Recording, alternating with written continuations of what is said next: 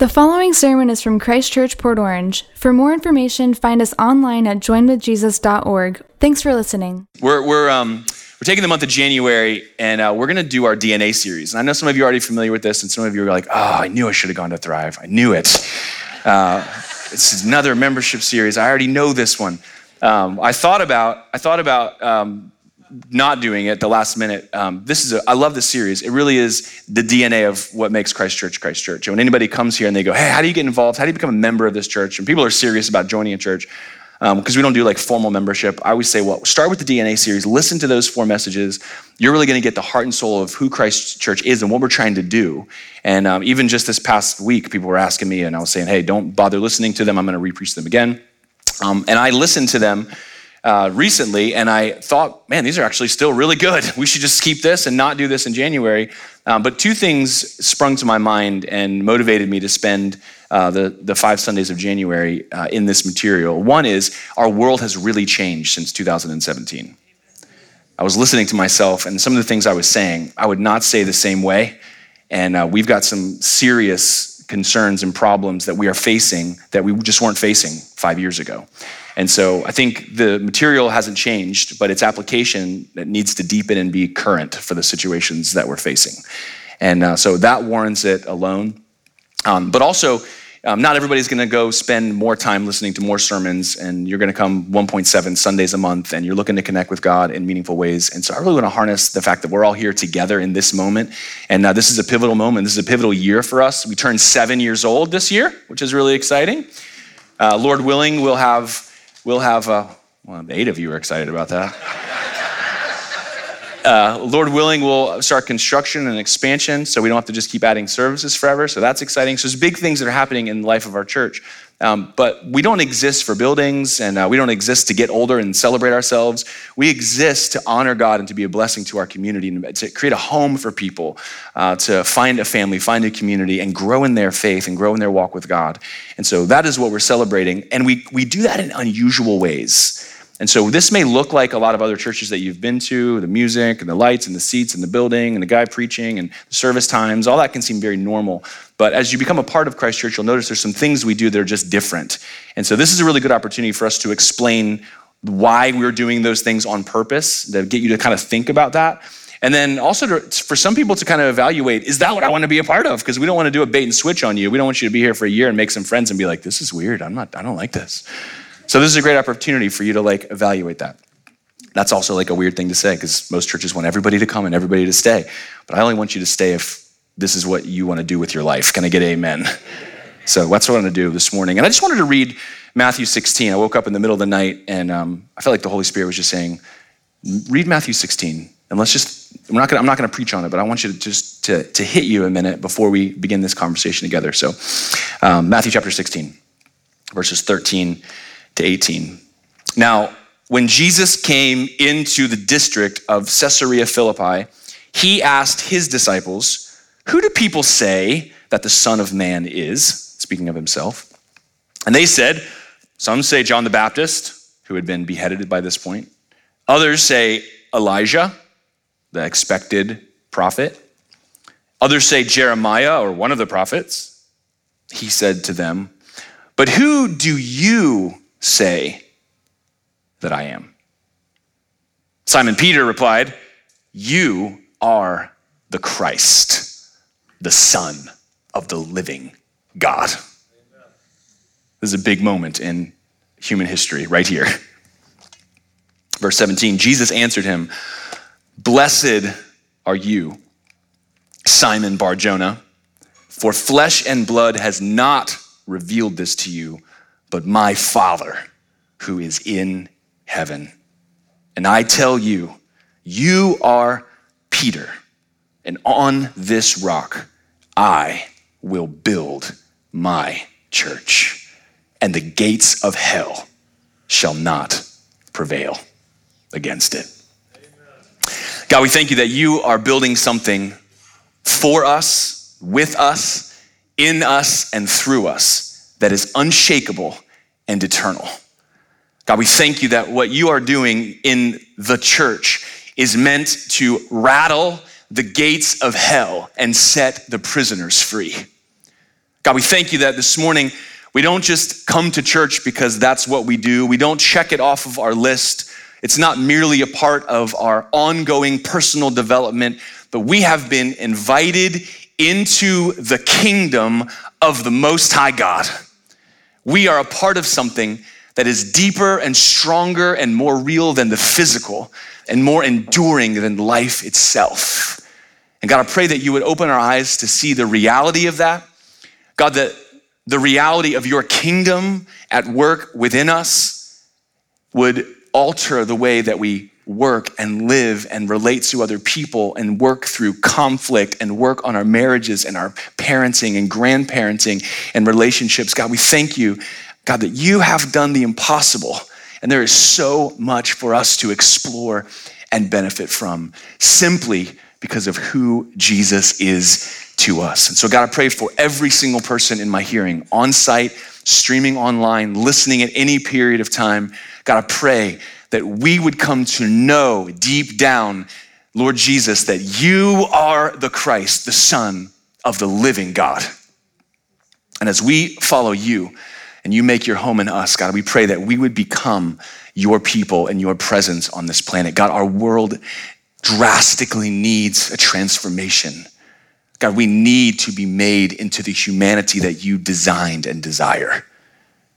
And so God, I pray that you would empower us, fuel us, strengthen and direct us. God, mobilize your church, God, for your glory, for our good, and for the good of this broken world.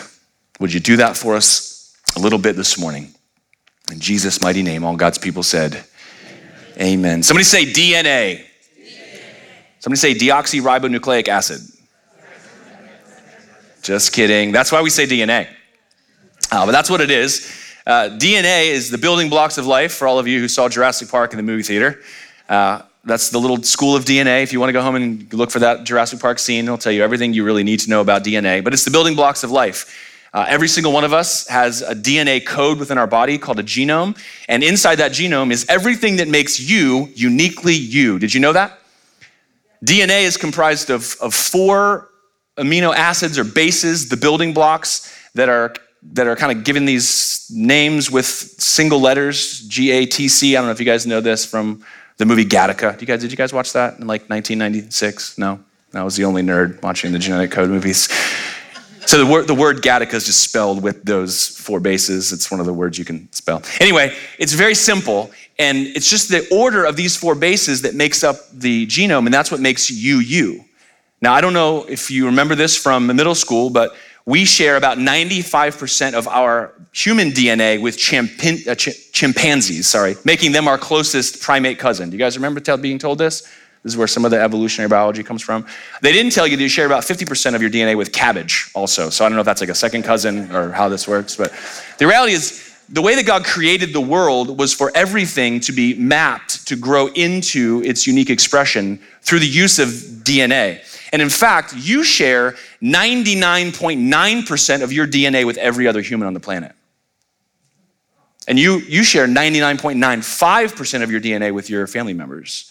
And it's in that little sliver of difference is where all of the creativity of life exists, all the diversity of God's creation in these little tiny slivers. But God built the human body to grow and to express these individual characteristics. And it's really brilliant when you can look at something and go, from its DNA, this is what it is, this is where it came from, this is where it's going.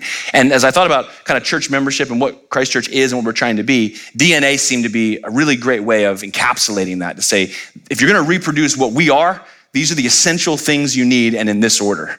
And it just so happened that we had 4 of those things. And so historically, I've taken 4 Sundays or 4 lessons to go over kind of the 4 components of the DNA of Christ Church, and along the way to express how those things influence our methodology and our practices, the things we do, the things we don't do, why we do the things we do, and so on. And so I'm gonna do that. But one of the things that I decided to make good on with this updated series is that I always tried to push our church story kind of into the front of the first sermon, and it took about 20 minutes. And so I thought, why, as I have 5 weeks in January, why not just take a week and not start right away with building block number 1?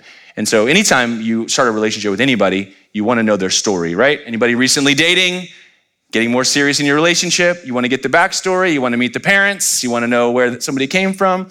And so relationship really is all about stories. And so when someone decides to join Christ Church, we start with referring them to the DNA series. But then when we say, after you've done that, and if you still want to play ball with us, let's have an appointment. I want to hear your story. I want to know where you came from and how God's led you and what intersection has created this meeting. And so I want to share a little bit of our story with you.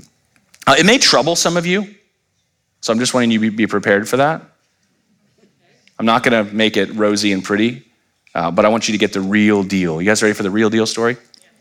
So Tiffany and I have been in 3 distinct periods of Christian ministry, and we have been in leadership in the church my entire adult life. So in the year 2000, when I was 18 years old, I felt this distinct call from God to pastor. Now that was a surprise to me, and it was a big surprise to everyone who knew me. Now, some of you are surprised now, but if you rewind the tape to when I was 18, shocker, nobody saw that one coming, all right? Don't worry, there's pictures next week. I'll prove it to you. And so here I'm 18 years old, single. Tiffany and I had not met. And I started pursuing what I believe was God calling me to pastor and to preach. I reached out to the pastor of the church that I had grown up in and told him what God had told me. And because it was so unbelievable, the Holy Spirit actually revealed it to him even before he told me. And he was actually waiting for me to come talk to him, which was the first big sign for me that God was doing this and I wasn't making things up in my brain, or it wasn't the beans I'd eaten the night before, whatever. And so we began this journey. Well, Tiffany and I met a few months later. And at the time, I was so convinced that this was what I was supposed to do that I actually kind of told her, like, if you can't do this with me, I'm going to break up with you. Like, that's how serious I was. It was a real jerk move and really dumb. I don't know why I did that. Because marriage is more important than calling. Can I get an amen? If I don't do this anymore, I hope to stay married. But we make mistakes and we're stupid when we're 18, and that's why you shouldn't be a pastor when you're 18 years old, or at least they should have insurance for that, I think. So from 2000 to 2010, we served in the same church. We went away for seminary. We came back, and I kind of went from the volunteer guy, youth pastor guy, to the pastor in training, to the associate pastor, and just tried to learn everything that I could. But like all of you who grew up in church, I had a church story, and just like we don't know that our family's weird until we move away and meet other people and their families, you don't know that your church is weird until you grow up a little bit and have other experiences. And so I know labels don't mean a lot to a lot of people, but if you're a church person, they do. And so, we're an evangelical, Protestant, some would say Reformed, maybe continuationist or charismatic church. Those are like the labels people are looking for. What do those things mean? Some of you don't even care. But the church that I grew up in was a very rigid kind of dogmatic church. In fact, the membership class that we had in that church was 16 weeks long. And if you didn't do every class and the associated paperwork and forms, then you couldn't join the church. So you had to do all 16. If you missed one, you had to wait for it to start again and then come back in on that lesson. They're very, very serious. It was this big binder. And when I was a young preacher, I loved preaching. I loved to prepare a sermon and preach it. And it's great. I get to talk and you guys listen and nobody asks me any questions and then you leave. So when you're 18, you get to say everything you know and then people just go. It's a very non-threatening environment. Membership class, however, you're teaching all of this like 16 chapters of dogmatism, and I'm reading out of a book of stuff I didn't write, and people are then going, why this? And the last church I was at that. And I was terrified because I was just faking it. I didn't know half the stuff that I was teaching those people, and I'm learning it for myself. But it got me asking those questions and seeking to answer those questions. And so in 2010, that church that we were a part of just had a real season of duress, and it was very unhealthy, and it was kind of about to fall apart. And everybody kind of pinned all of the fault on the lead pastor, and he bailed. He said, this is too much, this is too hard, I'm out. He was having health problems. I don't blame him at all for the kind of environment that was. And so at the ripe old age of 28, I was invited to be the lead pastor of that church. And so I started the second phase of ministry where I was now the leader, preaching every Sunday and trying to lead the church. And in that period of time from 2010 to 2015, I'm really trying to reevaluate all of the dogmatism of those 16 weeks and all the things that we believed in and kind of forced people to either take on as a belief for themselves or this would be an exit for you to not join the church because this is how we do things around here. And so I started feeling like, man, this is a lot of a lot of really crazy stuff that you have to believe to be a part of this church. And so I kind of whittled the 16 weeks down to 12. And then the next year I whittled it down to like 8. And then I got it to 6. And I started going, well, that's not really that important. And we can have diversity here and kind of like chop. But still doing the same thing the same way. And I kind of came to an epiphany during that period of time that churches typically are set up that way, where they have their belief system, and that belief system creates kind of a border or a fence. And if you agree with all those beliefs, then you come inside the fence, and it's safe in there, isn't it? You're doing all the right things the right way. You believe all the right things. You're definitely going to heaven, that's for sure. I don't know about those other people outside the fence, but you're good. And there's this kind of sense of security. And I remember during that period of time, I heard this analogy. Somebody was talking about farms. And they're saying small farms use fences to keep all of their cattle safe and protected on their own property. But when you get to some of these places in different parts of the world, like Australia or Africa, or even the southwestern part of the United States, these farms can be hundreds and thousands of acres, and there's no way to fence that. I mean, you would spend your entire life just fixing fences all the time in order to keep everybody inside of this bordered perimeter. And I felt like that. I remember listening to this and going, man, I feel like, as a pastor, I feel like all I do is mend a fence and see people going over the fence and trying to get people in the fence and having these conversations to talk to people about why they're wrong about this thing and why they should believe this way. And I was like, this does not seem right in how I want to do things. And then I learned that these big, huge farms, that they can't be fenced, instead of doing that, what they do is they put the food and the water at the center of the property. They drill a well, and all of the food, all of the water is right there. And so the cattle, whether it's, cows or horses or llamas, or I don't even know, they'll wander off a certain distance on this property, but they always come back to the center because that's where the nourishment is. And when I heard that, I thought, man, I really feel like that's what church is supposed to be like. They were supposed to put the nourishment at the center, and everybody's supposed to be making progress and coming back towards the middle. And it doesn't matter if you're from the northeast quadrant or the southwest quadrant or where you'd wandered off to or how far away you are. Man, if all of us are moving to the center, then you don't need a fence. And so I told the elders, I'm going to eliminate the membership, and we're just going to do these 4 things, and we're going to talk about what really matters, and we're going to put Jesus at the center, and we're going to see the church grow, and people are going to come. And so they all left. All the elders left. Because the reality is that a lot of people really want fences. They really feel safe inside the fence. The idea that you would put anything at the center and then let anybody make their way to the center is frightening to them. And I came to the conclusion that at that period of time in 2015, that as a leader, you can lead for growth or you can lead for control, but you can't do both. And fences are a great way to lead for control. If you want to make sure everybody in your church believes the same stuff, fences. If you want to make sure everybody in your church behaves appropriately, fences.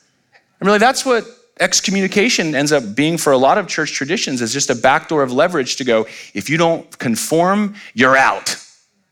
And so those are the kind of things. We had a whole lesson on church discipline, one of our 16 weeks. Watch out, we're watching you. We're watching you, we're gonna get you. And so we decided to take down the fences, and everybody who wasn't comfortable with that left. And that entered our 3rd phase of ministry, which started on May 17th, 2015. On May the 3rd, I stood up in this room. We were still in this room, not as many people as this were in that little church at the time. And the elders had told me they were leaving, and I invited all of them to come share. None of them did. They all sat in the back of the room with their arms crossed, staring at me and shaking their heads. And all of their friends, you could see the little clusters of all the angry people. And so I just pleaded with everybody to this is not what God wanted the church to look like. God wants his church to be people who are filled with faith towards him, who are patient and loving and kind, enduring with other people, who are hungry for his word and his spirit, but have grace and kindness in their hearts towards other people whose journey doesn't look like theirs. And I invited everybody to come back, and we were going to start over, and we were going to start this particular way. And 2 weeks later, we started over. I really wish we had taken a break, because we never took a break.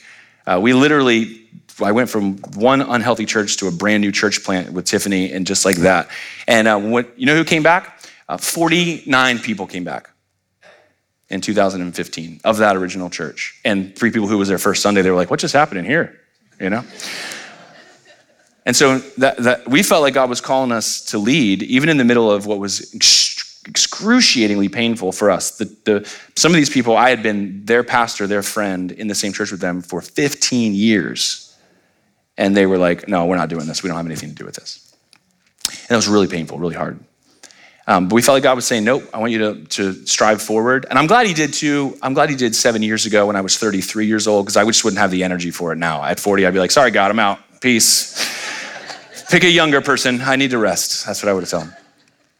But over the last 7 years, we've sought to build for growth. And we've sought to put Jesus at the center of everything.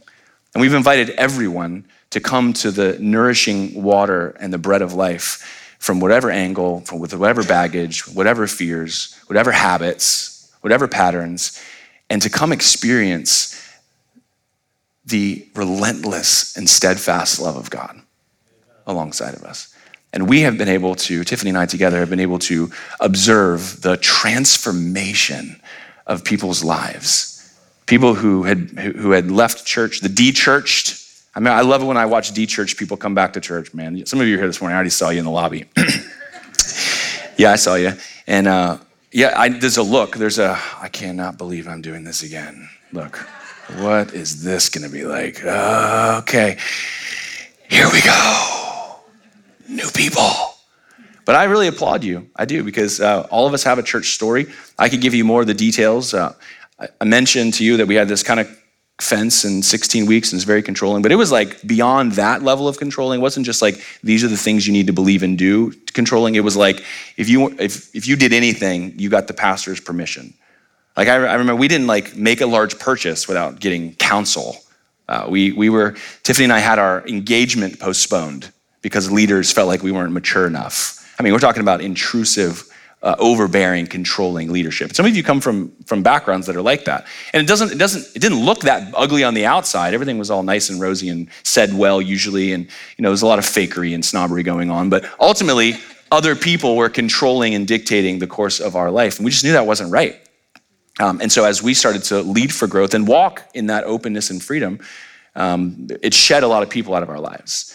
And so the trouble is when you come into a church like ours, it kind of looks like every other church. And if you're kind of going, where's the membership material? And what do you guys believe about this? And what about this and this and this and this and this and this and this? But the reality is that we use that farming analogy for our approach to church. And so we don't use the bounded set. I don't know if you guys saw that picture. It looked like you did over my head of these are the in people and these are the out people. I grew up in that. It's not helpful or healthy in any way, shape, or form, and I will not spend the rest of my life trying to convince you to come in my fence. Definitely not going to do that.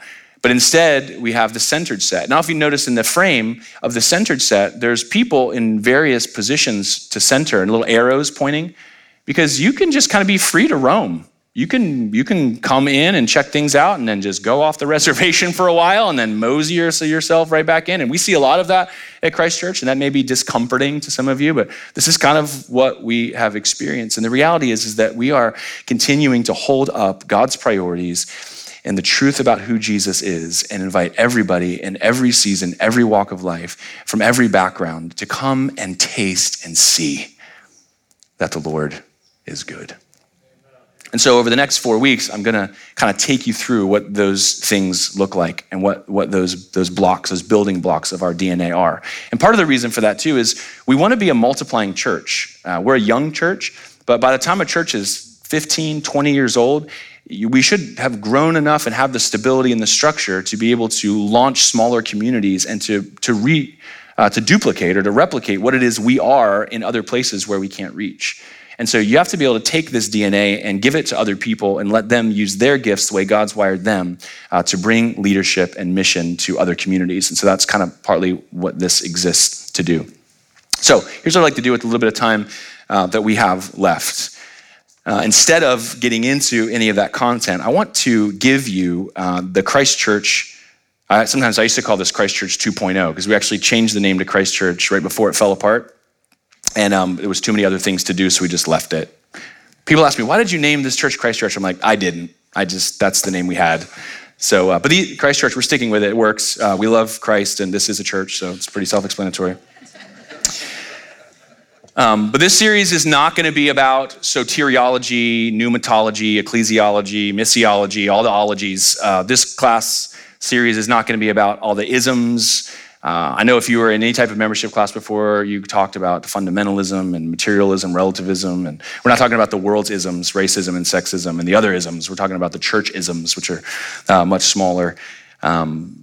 Ultimately, I find that the smaller your fences and the bigger your fences get, and the more you try to get people in them, what you end up with is division, contention, and ultimately departure. And so most churches who set up this way, their front door is as big as the back.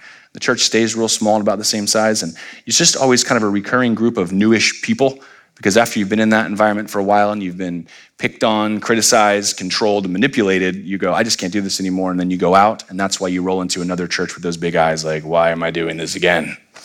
And so we're not going to do that. This is who we are trying to be. Jesus says, I tell you, you are Peter, and on this rock I will build my church, and the gates of hell shall not prevail against it. My church. That's the first time Jesus uses that word. It's the first time church is used in the New Testament. It was a word that Jesus grabbed a hold of and used and has gained great trajectory up to this point. And he is the one who is building. Do you know that? We're not building anything. We're not. We're following the great shepherd, the good shepherd, as under shepherds, and we are being a part of what he is already doing. I trust that you will find in this series that everything that I give to you is founded in Scripture and in keeping with the whole of Scripture. But these are the values that have come to be the things that we hold on to as a church, and that you will find to be the things that dictate the decisions we make, the things we choose to do and not to do, and how we interact with whoever is here for however long. Here they are. You guys ready? We believe God's called us to be, number one, a loving people. The way we say that is people are more important than things. It's very simple. You can take that home. It works on your 4-year-old also. It's not complicated. All of us have a tendency to want to treasure our preferences, our purposes, our possessions, the things that we think will make us happy, and we all actually are living a life, if it's in the flesh, trying to grasp control and control the people around us. And what the love of God teaches us is that we can receive everything we need from him and then live open-handed towards other people. And so the way this gets expressed is that people are more important than things. And so if we have to choose between helping a person or doing or buying a thing, we're going to be helping a person every single time. People are always more important than things. We're never going to sacrifice relationships or groups of people for the sake of somebody else's preferences. And everyone says amen until it's your preferences on the chopping block, let me tell you. But this dictates how we're going to do ministry. People are more important than things. John 15:11-13, Jesus says, these things I have spoken to you, that my joy may be in you and that your joy may be full. This is my commandment, that you love one another as I have loved you. Greater love has no one than this, that someone lay down his life for his friends. And so we are committed as leaders and as a church to being a place where it can be said of us by other people who experience us that to them, people are more important than things. And unfortunately, there's too many religious environments where that's just simply not the case. And so we are going to stand out and be different, be a loving people. Secondly, we're going to be a patient people. This is not the most popular of the fruit of the Spirit, patience. Usually your New Year's sermon's not going to be on patience, because when you want to grow in the area of patience, usually God makes you wait. But listen, part of the reason we're a patient people has to do with loving other people and being patient with others, because growth happens slowly, doesn't it? There is no fast forward button on spiritual development. One of the reasons I have great love in my heart for all those people who departed in 2015 and had to go find other churches where they could be safe inside of their fences was the fact that for 15 years, they were patient with me as I practiced on them as a pastor. I made so many mistakes and did so many things wrong and said stupid and dumb stuff that didn't help. And there were so many people who just endured with me personally while I was under spiritual development from the platform trying to lead. And so I have a special place in my heart. Even those people which I could be resentful or bitter that they left, But instead, I'm grateful to God for the patience that they've shown towards me, and I want to be that kind of person. And so the way we say that is that trajectory is more important than proximity. Trajectory is more important than proximity. It's easy to find a bunch of people, 50 to 100 people that are kind of a lot like you, and then all choose to do church together in a way you can agree upon. That is not hard, actually. That's why there's hundreds of thousands of churches across our nation that are 50 to 100 people, and everybody dresses the same way, and everybody talks the same way, and everybody does the same things, and everybody doesn't do the same things in public. These are the kind of environments where you're going to find, because it's easy. It's just easy. What's hard is to create an environment where everybody's welcome to develop at their own pace, and the goal is just that everybody's moving towards the center. That's what's hard. And so when somebody comes in and they're dressed nice and they talk well and they know all the Christian stuff and they read the right books, that's great. We're not saying proximity is bad. If you're close to center, if you're close to Jesus, fantastic. But if you're that person and then you just your arrow starts to turn away and you start going in a different direction just because you dress right, look right, talk right, know the right stuff, and have the good story, that's not something that we celebrate. When in fact, somebody who's very far away from God and doesn't know what the future holds for them, but is trying Jesus and is coming towards him, if they're moving in his direction, we're going to invest resources and time and energy, and we're going to celebrate that movement because trajectory is more important than proximity. And this makes us a patient people. It means you're going to come in and there's going to be people that you interact with that you're like, wow, they are really far. But we don't care that they're far. We care which direction they're moving. Can I get amen? And so that's another one. It's easy to say, yes, that's wonderful. That's great. Until you drop off your child and someone with a neck tattoo is in there. You're like, oh, no. Have they been vetted? The answer is yes, because we do background checks on all of our children's workers. But we all do it. We judge on externals and we worry and we wonder, don't we? And so if we're going to be a people where you can be a part of this church and have been in BSF for 40 years or in your first week of recovery, that takes a special commitment, doesn't it? And to make all those people feel welcomed and apart, which brings me to number 3, a welcoming people. It's easy to be friendly, and there's a big difference between friendly and welcoming. You guys are a friendly church. Anybody experience that? Everybody's happy and smiling. I love it when new people come to Christ Church and they're like, everybody here's in such a good mood all the time. I want to hang out with these people. And so friendly is good. I'm not against, and there's some people that walk in like, no one's talking to you, right? So it's not like being friendly equals being holy. But there's something that's different about being friendly and being welcoming. We say that this way, belonging is more important than believing. I might even add behavior, because one of the ways that God's disposition towards us transformed us is because even when we were messed up, screwed up, in such terrible situation, experiencing the repercussions of our own dumb, self-destructive behaviors, we experienced a God with arms open wide, didn't we? We experienced a welcoming God that didn't care what you looked like, what you smelled like, where you'd been, and what happened to you. And he says, come one, come all. In fact, Jesus in Luke 14 tells a parable, and he says, there's this great feast, and the people who are invited don't want to come. They're making up dumb excuses. And so he sends his servants out to go get the people who weren't invited, and they have all those people, and there's still room. And he goes, go to the highways and the byways and the hedges. Those are where the homeless people are sleeping. He's like, I want everybody. I don't care. I don't want there to be empty seats at my table. And so go get everyone and compel them to come. And that's what the church ought to look like. Do you know that? And if we create an environment where there's a margin of people who do not feel welcome or comfortable, and instead they feel judged or scrutinized, then we're doing something wrong. Do you know that? And so this is what Jesus was getting at in the Sermon on the Mount, Matthew chapter 5. This is kind of a long section, but he says, you have heard that it was said, you shall love your neighbor and hate your enemy. This is the ins and the outs, right? You got the good people. You got the bad people. You got the in people. You got the out people. But I say to you, love your enemies and pray for those who persecute you. What would that do but pull your enemies in towards the center so that you may be sons of your Father who's in heaven? For he makes his sun rise on the evil and on the good and sends his rain on the just and the unjust. For if you love those who love you, what reward do you have? Don't even tax collectors do the same? And if you greet, or better translated, welcome only your brothers, what more are you doing than others? Do not even the Gentiles do the same? Therefore, you must be perfect as your heavenly Father is perfect. You see, we have a welcoming God who invites all people into his presence. And he wants everybody to come home to receive his gifts of salvation and the indwelling of his Holy Spirit and to give them eternal life through faith in Jesus, and he's after everyone. There's nobody that God is not passionately pursuing. And minimally, we have to be a church that everybody feels welcomed all the time. Amen. Fourthly, we're called to be a growing people. There should be transformation happening. I know some of you are already getting worried. You just said belonging is more important than behavior. Does that mean people can do whatever they want? You don't have to raise your hand if you felt that way, but I know some of you did. Or belief. You said belonging is more important than belief. What if they believe the wrong things? Guess what? You believe some wrong things. Everybody believes some wrong things. If you haven't changed your mind since you were 20, something's wrong. Can I get amen? We are all on a journey, and that's why the trajectory matters, not so much the proximity. But the reality is that we're also supposed to be a growing people. We're supposed to be being transformed into the image of Christ. We're supposed to be having our minds renewed through the washing of his word, right?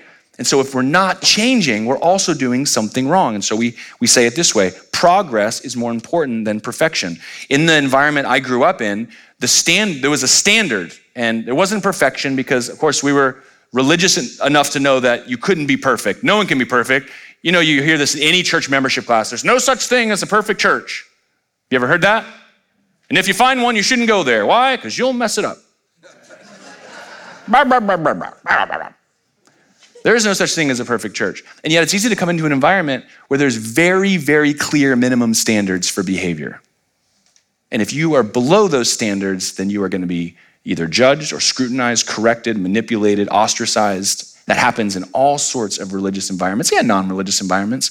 But what we're here saying is that we're trying to make progress. And so we are all aiming for perfect. Jesus just said, you must be perfect as your Father is perfect, whole, complete, the big picture, right? And so we're aiming for perfection, but we're not creating a minimum standard of this is what it looks like to be a good person on the inside of the circle. Instead, we're saying it's all about the progress that you're making. And the reality is that not all of us start from the same place. This is a big contention in our world right now, and one that I would have discussed at length in 2017 if it was as prominent. But there is this push in the culture out there to make it so that every single person has equal footing and equal opportunity and starts from the same place. There's this idea that it's good for everyone to have equality of outcome, irregardless of the situation. And it's just not real or possible. Do you know that? It can't happen. No one can make it happen. And if they say they can make it happen, they're lying to you. Do you know that? Because it's not about where you start. It's about, are you making movement forward? And so I'll use smoking. Some of you smoke still. One of the things that started trouble before everybody left the church was I brought an ashtray and I put it outside the front doors next to the speaker that played the sermon, because people who would come to church that didn't want to be there, they would be dragged to church by their mom or their grandma or their wife. It's always a woman dragging people to church. And so they would use the one social out, I need a cigarette. And so I thought, well, let's put an ashtray by the speaker so at least they're still forced to listen to the sermon while they're smoking, right? And people lost their ever-loving minds over an ashtray. They were like, you're encouraging immoral behavior, smoking. Oh.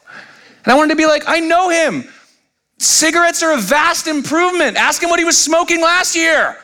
Like, can we celebrate the little things? We have forward progress here, people. Doesn't matter. God hates smokers. No, he doesn't. So progress is more important than perfection. Peter got this. Jesus said, you are Peter, on this rock I'll build my church. There's a big debate over, was the rock the statement or was the rock Peter? Because the Catholic Church builds on this interpretation that this was Peter and he was the first pope, and we have papal descent. And so there's this Peter. Peter's the foundation of the church. And then the Protestants are like, no, it wasn't Peter. It was what Peter said, this belief that you are the Christ, the Son of the living God. That's the rock. And the reality is it's both. It's obvious. Jesus literally went from calling him Simon Bar-Jonah to Peter, Petros, stone, rock. And so yes, God works with people to build something. Do you know that? And that's why I love Peter. Peter was a numbskull. He was a loudmouth. He said, Peter would literally open his mouth to change feet. That was Peter. Okay? And isn't it encouraging that that's the kind of person that God chose to build his church with and upon? And so all of us are supposed to be making this progress. And listen to what Peter said. This is later in his life. He says, as you come to him, a living stone, rejected by men, but in the sight of God, chosen and precious. So Jesus is the cornerstone. That's what Peter knew. You yourselves, like living stones, are being built up as a spiritual house, to be a holy priesthood, to offer spiritual sacrifices acceptable to God through Jesus Christ. And so there ought to be growth. There ought to be progress. You are a chosen race, a royal priesthood, a holy nation, a people for his own possession, that you may proclaim the excellencies of him who called you out of darkness into his marvelous light. Do you see the darkness? You see what God starts with people in darkness. And yet he's the one who shines the light into us, so he gets the credit for any transformation. Once you were not a people, now you are God's people, and once you had not received mercy, but now you have received mercy. Listen, where there's a need for mercy, there's a failure of a person, isn't there?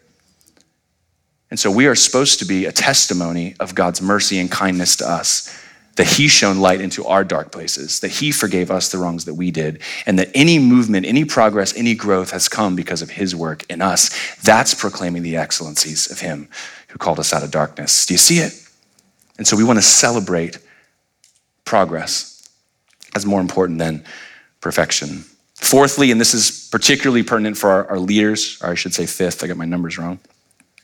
A serving people. Somebody say a serving people.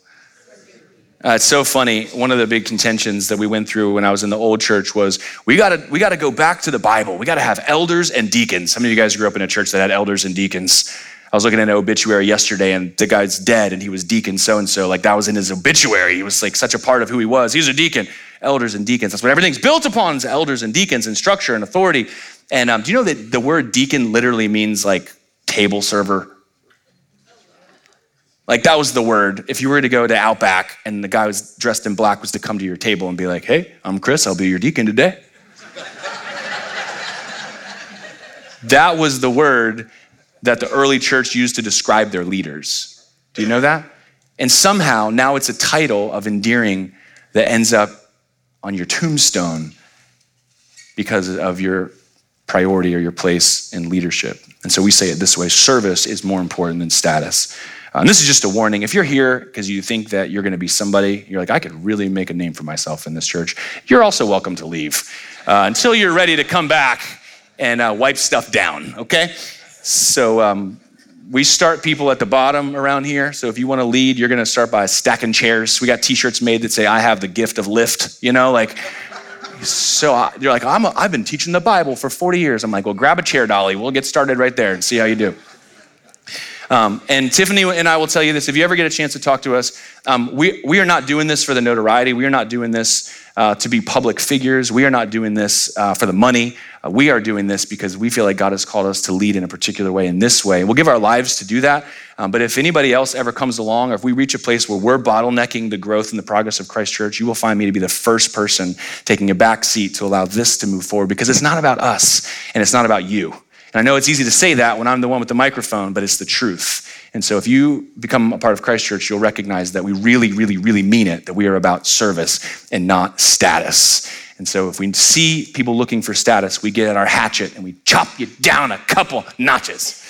That's just a warning. I just want to be straightforward with you. Jesus said in John 13, knowing that the Father had given all things into his hands, that he had come from God and was going back to God, he rose from supper, he laid aside his outer garment, and taking a towel, he tied it around his waist. He poured water into a basin and began to wash the disciples' feet and to wipe them with the towel that was wrapped around him. He has some interaction with them, and in verse 12, when he had washed their feet and put on his outer garments and resumed his place at the table, he said to them, do you understand what I have done to you? You call me teacher and Lord, and you are right, for so I am. If I then, your Lord and teacher, have washed your feet, you also ought to wash one another's feet. For I have given you an example that you should do just as I have done to you. Truly, truly, I say to you, a servant is not greater than his master, nor is a messenger greater than the one who sent him. If you know these things, blessed are you if you do them. So we're really serious about that around here. And then finally, lastly, God has called us to be a faithful people. The only way you're going to endure as a church is to be faithful. What is required of servants is that we be found faithful. And so here's how we are going to be a faithful people. We believe all of these things so far have been something is greater than something else. Have you seen that? We're looking for a cool way to represent this graphically. But here, there's not greater than, it's equal to. Love and truth are equal, essential, and inseparable. Love and truth are equal, essential, and inseparable. You will find church environments where they really put an emphasis on accepting people to the point where they do not hold standards for anything. And you will find churches that hold on to the truth of what God has said so tightly that they draw such a small circle that nobody fits into it. And so you can end up in a truth only or a truth heavy environment or a love only or love heavy environment. Anybody ever experienced either? Raise your hand. Or don't, I guess, I don't know. But these two things can never be separated. They're both essential and they are equal to one another. That's why at Christ Church, you're gonna get lots and lots and lots of Bible, lots and lots and lots and lots of truth, because we believe that we're nothing if we're not faithful, and faithfulness looks like holding the love of God and the truth of God, both things that personify God himself as equal, essential, and inseparable. Ephesians 4:11-16 says it this way: He gave the apostles, the prophets, the evangelists, and the shepherds and teachers. These are all the teaching gifts, the leadership gifts, to equip the saints for the work of ministry, to teach people how to carry out the mission of the gospel, for the building up of the body of Christ, for the strengthening of the church, until we all attain the unity of the faith and the knowledge of the Son of God, to mature manhood. This is the progress we're talking about, to the measure of the stature of the fullness of Christ. We have an example to follow. So that we may no longer be children, tossed to and fro by the waves and carried about by every wind of doctrine, by human cunning, by craftiness and deceitful schemes. And there are plenty of religious environments that appear loving on the surface, but they are only following the tide and going with the course of the spirit of the air, and they are nothing more than a ocean tossing you back and forth, not tethered to anything that is true and real.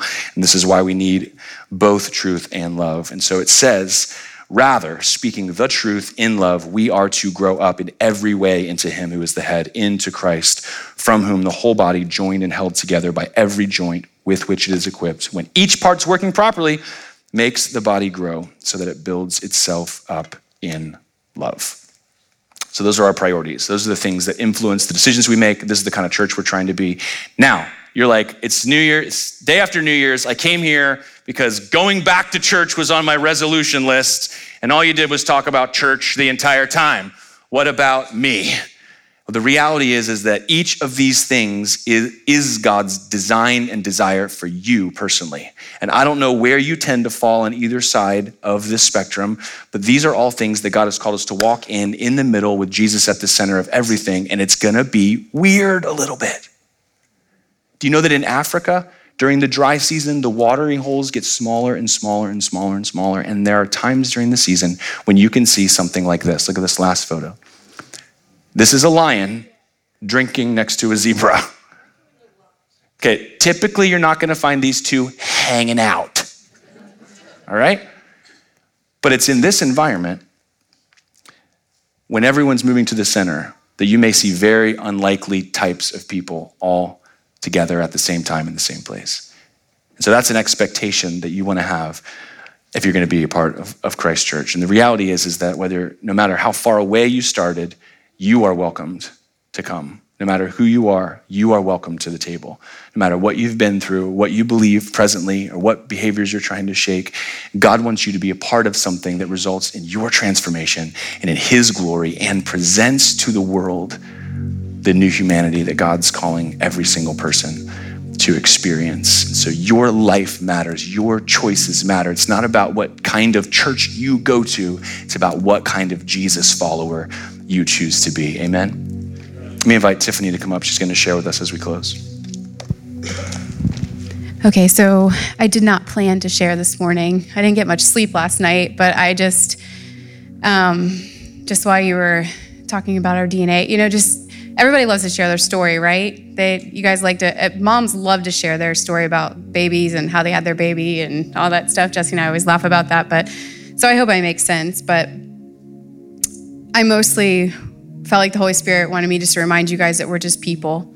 And I think the thing that I love about this church in the past 7 years, Hi Buddy, is that we're just doing our part, and there's so much grace from you guys as you guys do your part. And we have really sought not to put ourselves on a pedestal of any kind, And we've done that on purpose. And it's very easy. You can be Christian celebrities super easy. But like Jesse said, that's not what we're trying to do here ever. This was a note that I wrote to my friend. And this is the thing where I just want you guys to see I'm human and we are just people. And Jesse gave you the facts, but I love you too, buddy.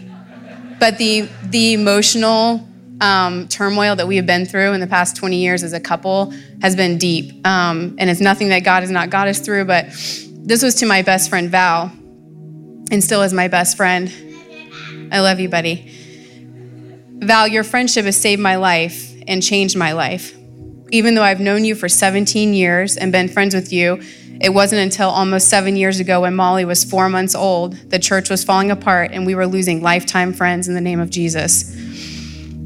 I was absolutely hopeless and struggling with postpartum depression caused by all the stress. Never had postpartum depression with the other girls. I had thoughts of not even wanting to live. Just a few months prior, we were on a pastor's retreat and all seemed so good as we looked to the future. This is all facts. The church finances were down, and Jesse at the time had quit taking a paycheck so that he could keep a paycheck coming for one of his best friends who also was the support pastor at the time. He was working full-time construction, handyman, and trying to lead through much conflict on the leadership team. And even though it fell apart 5.5 years ago, now that would be almost 7 years ago, God didn't leave me in pieces. He promises to bind up the brokenhearted. He tells us that his ways are not our ways, and if we seek him first, everything we need will be added to us. He promises to be near and to be our very best friend, to stand with us, fight for us, to never leave us or forsake us. His promises are our greatest comfort. His love that can never be separated from us. I'm healed and whole now, but this Val of mine loved me back into wholeness. She built me up in ways I had only been torn down. She would tell me, Tiffany, you're everything good. You're beautiful. You're doing a good job. I'm proud of you. After many months of her loving me with such purity, I actually began to believe the things she was saying and began my own personal journey of healing as well. Our friendship is pure and everything good.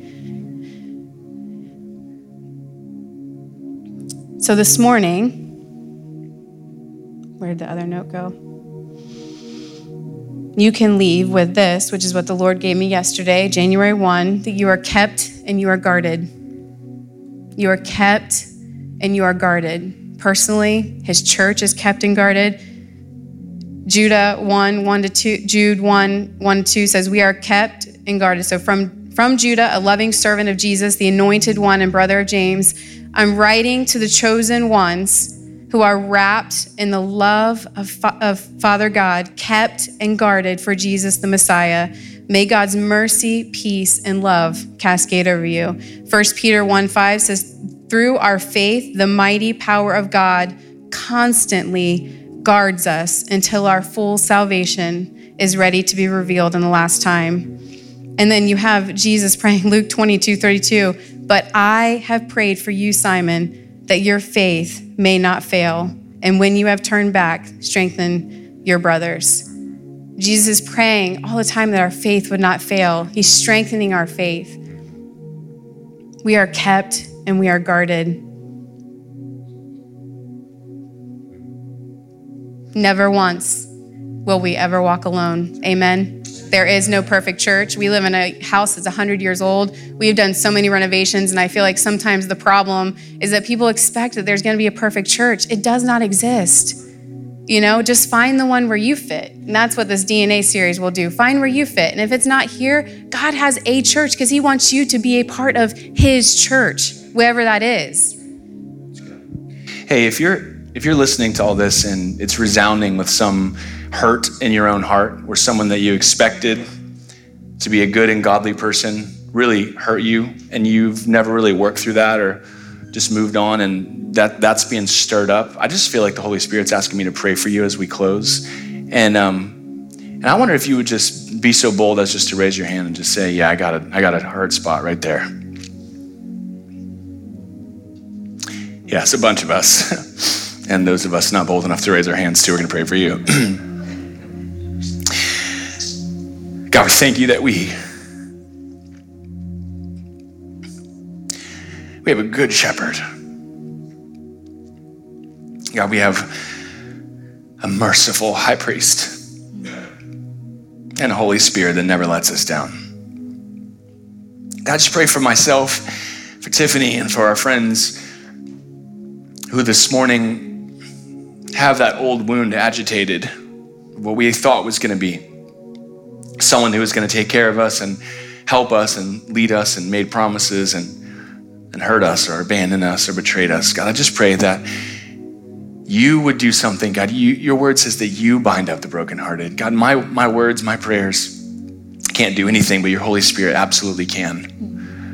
And God, I pray that in this moment, you would just move in a unique way to bring healing and wholeness.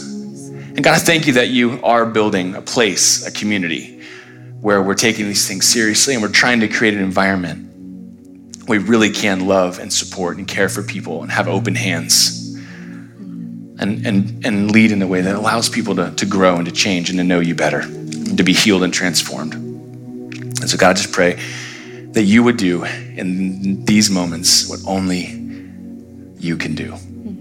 Lord, and I pray for anybody in my hearing that doesn't know you, that hasn't received your gift of life. God, I pray that they would be hearing your voice calling their name, and they would begin a journey, not one to be afraid of what other people are going to think or what the future is going to hold, but knowing that you are the one that holds their future. And so God, we thank you that we can start this year off with faith and open hands, that we can receive everything that we need from you and walk in the plans that you have.